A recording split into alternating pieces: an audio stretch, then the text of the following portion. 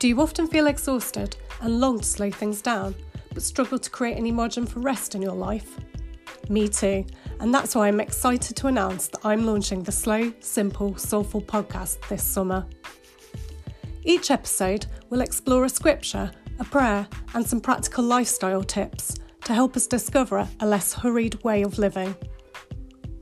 I'm Anna Kettle, author of Sand Between Your Toes. I'm learning how to rest, and I'm inviting you to join me. Tune in weekly on the Slow, Simple, Soulful podcast, available on all major listening platforms now.